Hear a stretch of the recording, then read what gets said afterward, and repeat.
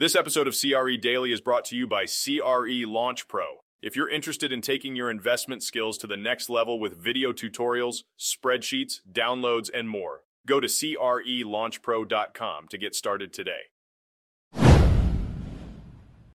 Today, we dive into the current struggles of office buildings and the evolving reality of the real estate market. The telecommuting culture, born from the aftermath of the COVID-19 pandemic, has taken root, leading to downtowns suffering from increased vacancies.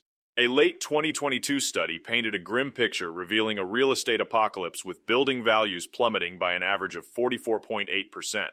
As we move into the third quarter of 2023, the U.S. office vacancy rate has exceeded 20%, a rate not seen since 2008. Major cities like San Francisco, Dallas, and Houston are experiencing vacancy rates exceeding 25%.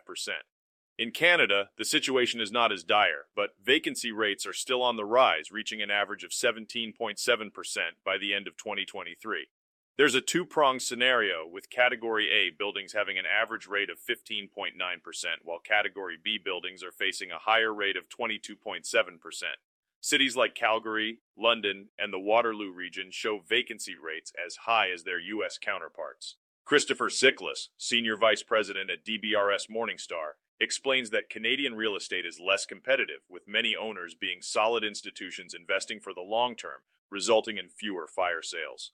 Additionally, Canada's more urbanized landscape is better suited to maintain thriving downtowns. However, the U.S. is grappling with the looming prospect of refinancing over half of its approximately $2.9 trillion in commercial real estate mortgages within the next 24 months. This poses a significant challenge for regional banks, which hold a significant share of these loans. Rising interest rates have weakened banks, and Morgan Stanley predicts a drop in commercial real estate value of over 40%. As banks struggle, there might be light at the end of the tunnel.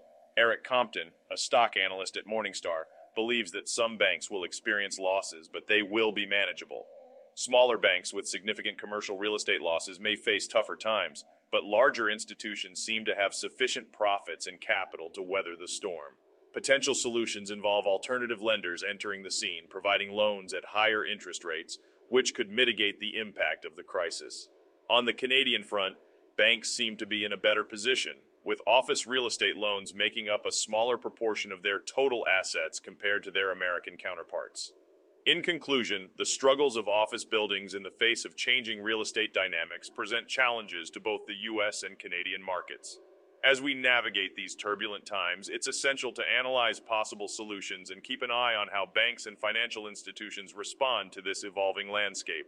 This is Tyler Cauble, signing off.